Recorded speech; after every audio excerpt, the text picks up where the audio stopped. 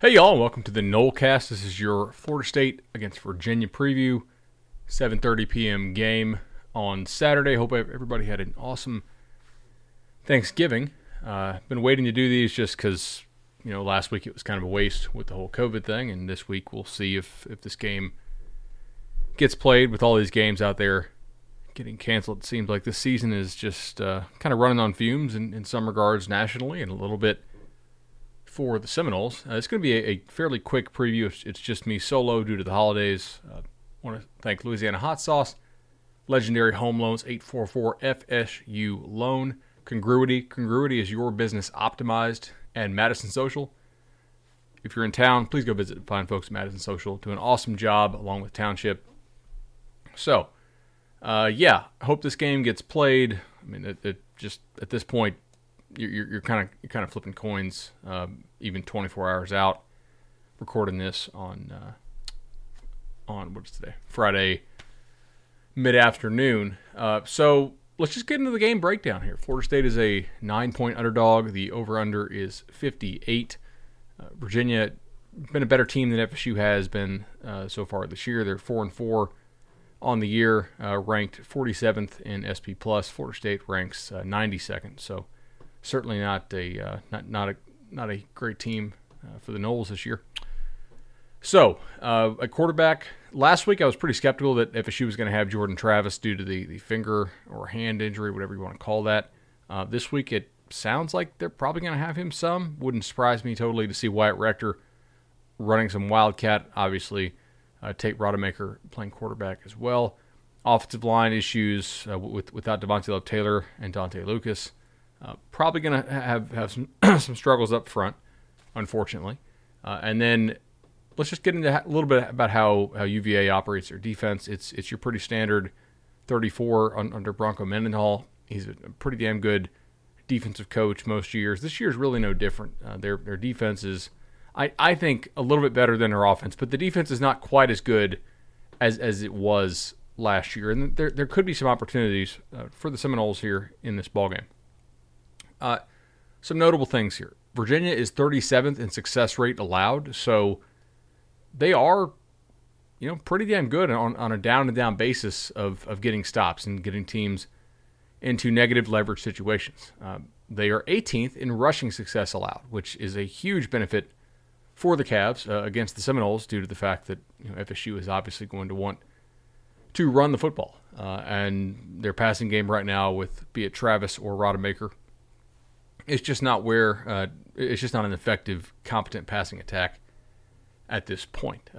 UVA is actually somewhat exploitable through the air, 67th in passing success rate allowed. But ultimately, I would expect sort of a choppy, unsuccessful offensive game for the Seminoles, given this UVA defense's profile.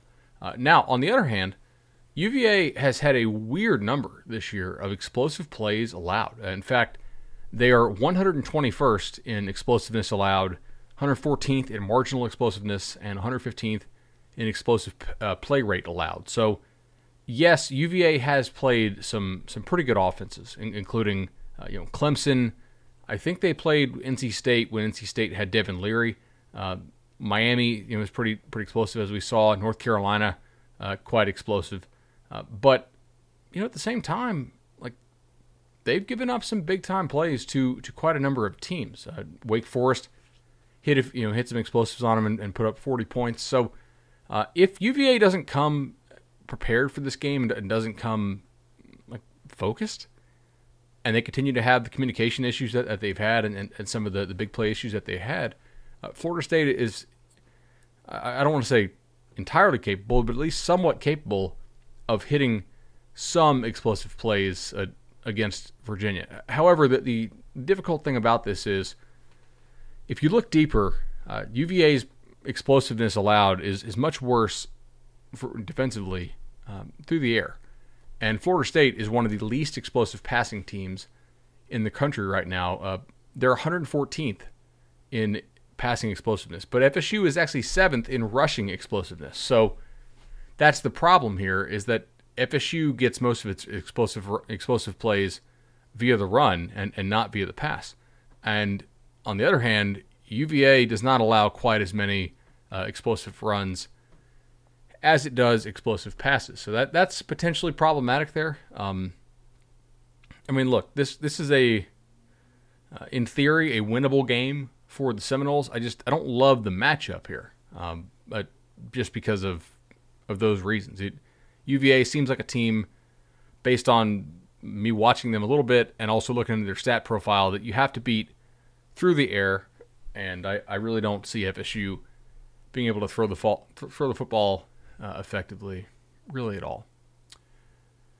Okay, so let's go ahead and go to the other side of the football. Will Asante Samuel play? I guess we will see on that. There's some questions that we've been getting on Twitter and whatnot about whether he's going to play.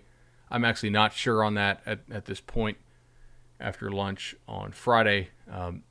UVA so far this year has actually looked a lot like its own defense. So it's a team that has been very good on a down-to-down success rate basis, but it is a team that has not been explosive really at all. It struggles to get the football down the field, and it also struggles to pop big runs. However, FSU this year, this is a defense that it allows successful plays on a down-to-down basis, but is pretty good, relatively, of course, at preventing big explosive plays.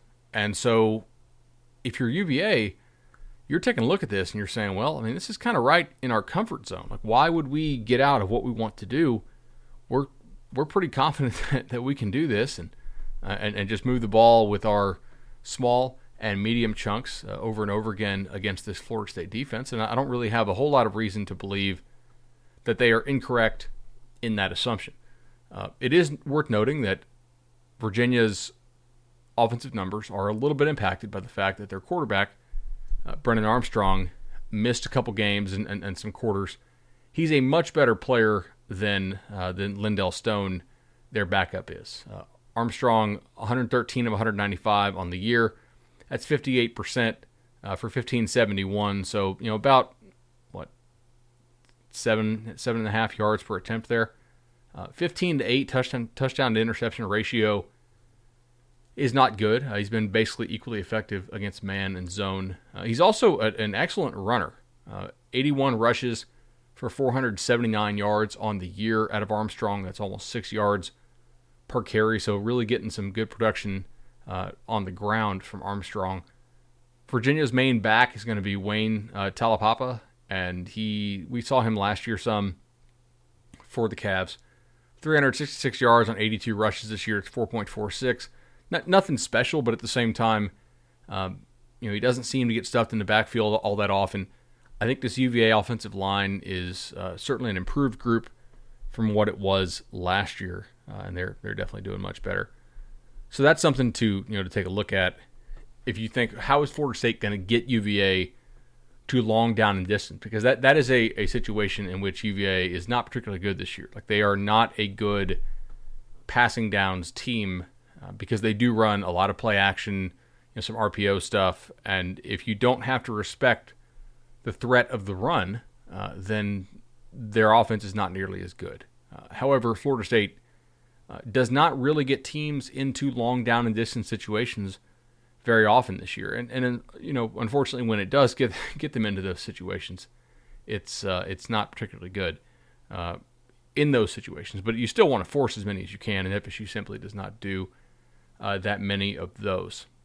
Special teams wise, I guess we'll see what happens here. Who ends up handling the kicking and punting duties for the Noles will be pretty interesting on the day. So I guess we should just go ahead and get to a prediction. It's been a fairly short one. If you want to talk receivers, I guess we can real fast. UVA actually spreads the ball around to their guys quite a bit. So Terrell Jana and Billy Kemp combined 140 targets on the year, 84 catches for about 1,000, and just 2 touchdowns, which is kind of strange, but they certainly get the lion's share of the targets. Kemp is also a guy who can line up at running back for UVA. Tony Polian is their tight end, 48 targets, 30 catches. So again, working the middle of the field there with the tight end is something that you'll see. This offense is not that much different from what it was last year. And then I should also note, this is kind of an interesting wrinkle that UVA plays around with. So they have a quarterback / tight end / receiver, Keaton Thompson. You may remember Thompson.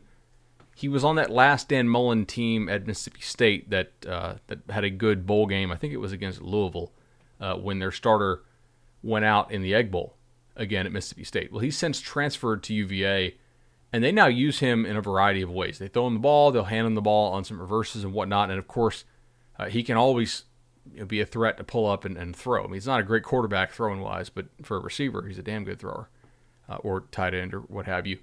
So they like to get him involved. I think he was hurt earlier in the year, and if you look at his recent usage, it's certainly come on quite a bit there. So, yeah, got to look out for Keaton Thompson. I guess we should go predictions here at this point. I will say Virginia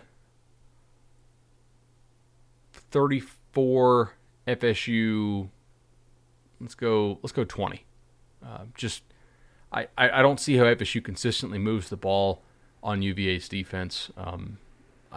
If UVA wants to keep giving up all these big plays, certainly there's a chance. But overall, I have a hard time seeing FSU move the football well enough here, or its own defense getting stops often enough to get UVA off the field. We'll join you again for the Instant Reaction podcast afterwards. This is your Nolecast kind of quickie preview, and man, I hope we get back to some regular football type weeks next year where we can actually do a deep dive preview that feels like it's actually going to matter because you know the game is going to get played. All right, y'all. Be well.